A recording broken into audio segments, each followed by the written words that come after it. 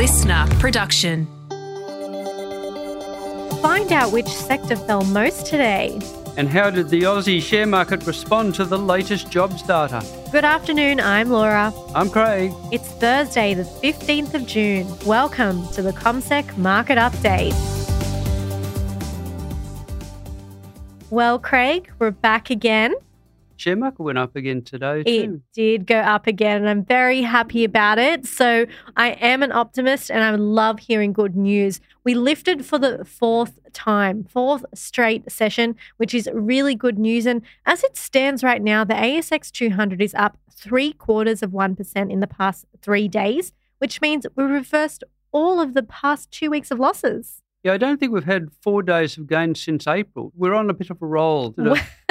Does that set us up for a hiding to nothing? Yes, anyway. Yeah, well, hopefully we lift again tomorrow because we always want to be lifting. That'll be really good news. And if we just look at what happened last night, first of all, we saw the Federal Reserve keeping interest rates on hold for the first time in 11 meetings, which was widely expected.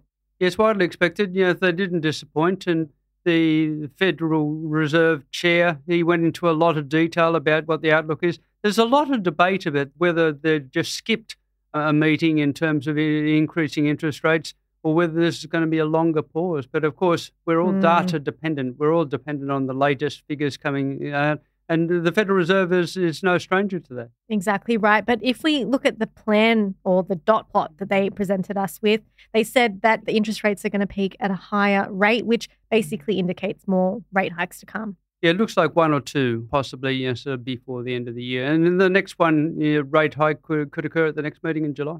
Yep. So we'll see what happens with that. We get a lot of data out of the US tonight, so we'll talk about that a bit more later, but that can feed into that interest rate discussion there. But locally today, we got jobs figures 4 times higher than what markets were expecting. Yes, a bit of a surprise for markets. The average economist was looking for something like 17,000 in terms of job growth. It came in almost 76,000 in terms of job growth. The unemployment rate fell from 3.7% to 3.6%. And the number of people in the workforce who are participating in the workforce was at a record high. There's a lot of bemoaning and moaning, sort of when the job figures are very, very strong, because the general view is that means interest rates are going to go up. But we tend to forget that if more jobs are created, more people have got jobs, there's more spending, more revenue out there for businesses.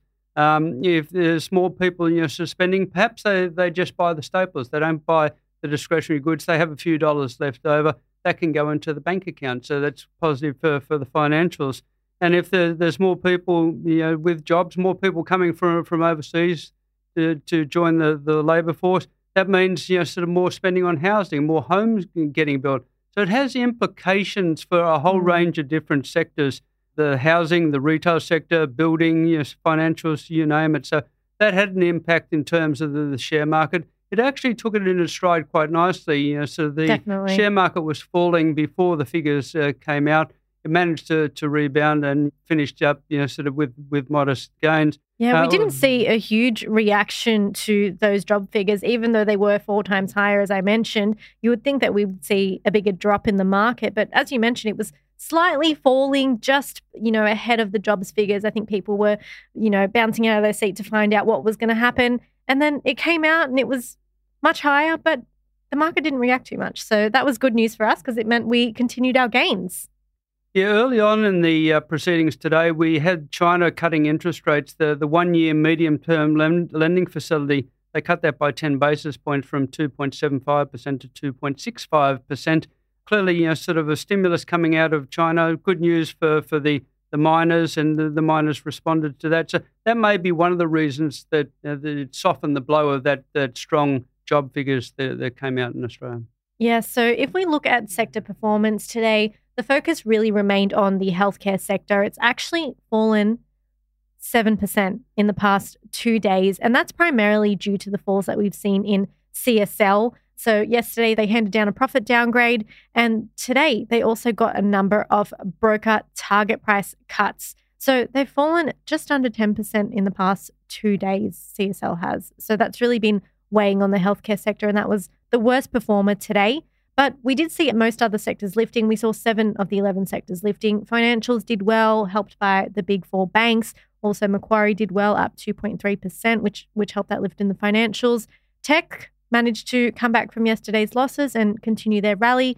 We saw retailers having a bit of relief today, and property stocks also did pretty well as well. Yeah, it wasn't a bad day all round, was it? No, it definitely wasn't. We gained. That's all that matters. Now, looking at some particular stocks, Retail Food Group, a bit smaller, but what happened there today? Well, we saw a 4% rise for Retail Food Group, so that was the bottom line. But we are in the confessional period. This is the time of the year when companies come out, they either upgrade guidance, they downgrade guidance, they confirm guidance in terms of their profits, their revenues and the like. And we are in the middle of that season at the moment. And basically during that time, people will have expectations of where they think the company's going to land. So if it misses expectations, that can really drive what we see in that stock's share price on the day as well. Yes, and in terms of Retail Food Group, I suppose one of the major reasons that they rose today is they maintained their profit guidance for the year. Now, they've said that the conditions are challenging. We're going to hear a lot of that. That word challenging is going to be used a lot around the place. A challenging and dynamic retail environment, and we saw a second half deterioration of trading conditions in Retail Food Group, but they're still managing to maintain their expectations in terms of underlying earnings. Retail Food Group, when we think about them, think about Mikhail's Patisserie. I don't know whether I said that correctly. Gloria Jean's, Donut Kings, Brumby, DiBella Coffee. Yes, there are a lot of the key brands there. All the names we know. That's right. And as I say, the share price went up today. We also heard from Charter Hall today. They're a fund manager. They updated their investors on their property platform valuations. This showed the net value of their properties declined by $1.9 billion. Now, surprisingly, for most of the day, the stock was actually higher, but it ended up falling in the afternoon and closed 0.8% lower. So we'll get more on them soon. They'll release their financial year results on Monday, the 21st of August. Well, let's switch gears now to DGL Group, and basically they're in chemical storage and hazardous waste. It's not a sexy type of area, but that's what they do, and they downgraded earnings guidance quite substantially. They were looking for anywhere around about 72 million, now looking in the order of 65 million. They paid the price for that downgrade today, 17.2% fall. They've seen cost increases eroding margins. There you have it.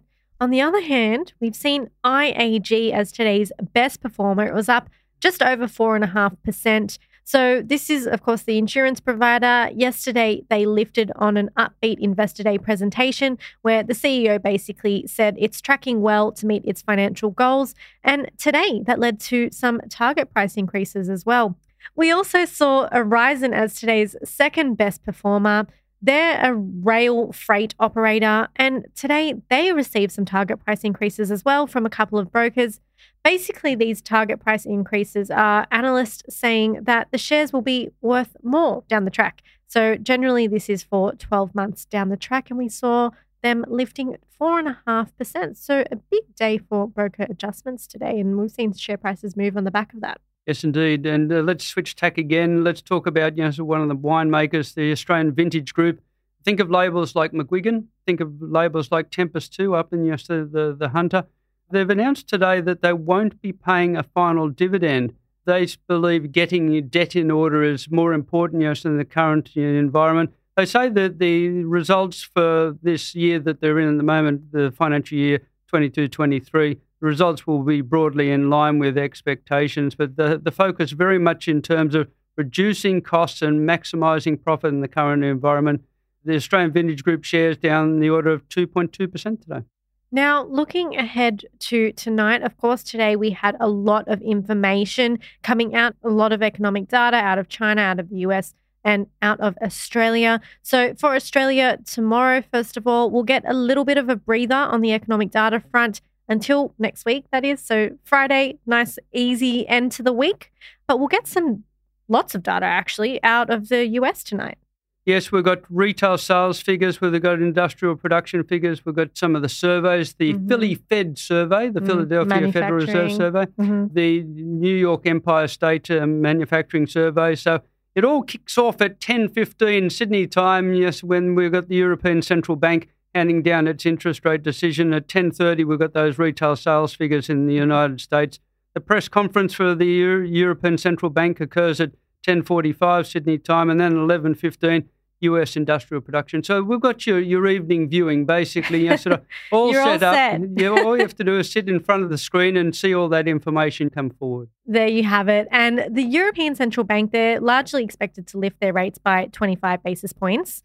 So we'll see what happens tonight. And they're a little bit similar to the US Central Bank, where they have about 8 meetings a year, whereas we here in Australia have 11 with the Federal Reserve meetings, except for January is the only month that we get off because we're too busy holidaying, apparently. Something like that. Yes. So we'll find out what happens tonight. Still lots ahead tomorrow because these things could definitely move our markets. Indeed. We'll catch you guys tomorrow. Make sure you listen to Tom and Brian in the morning, and Craig and I will be back tomorrow afternoon. We will indeed.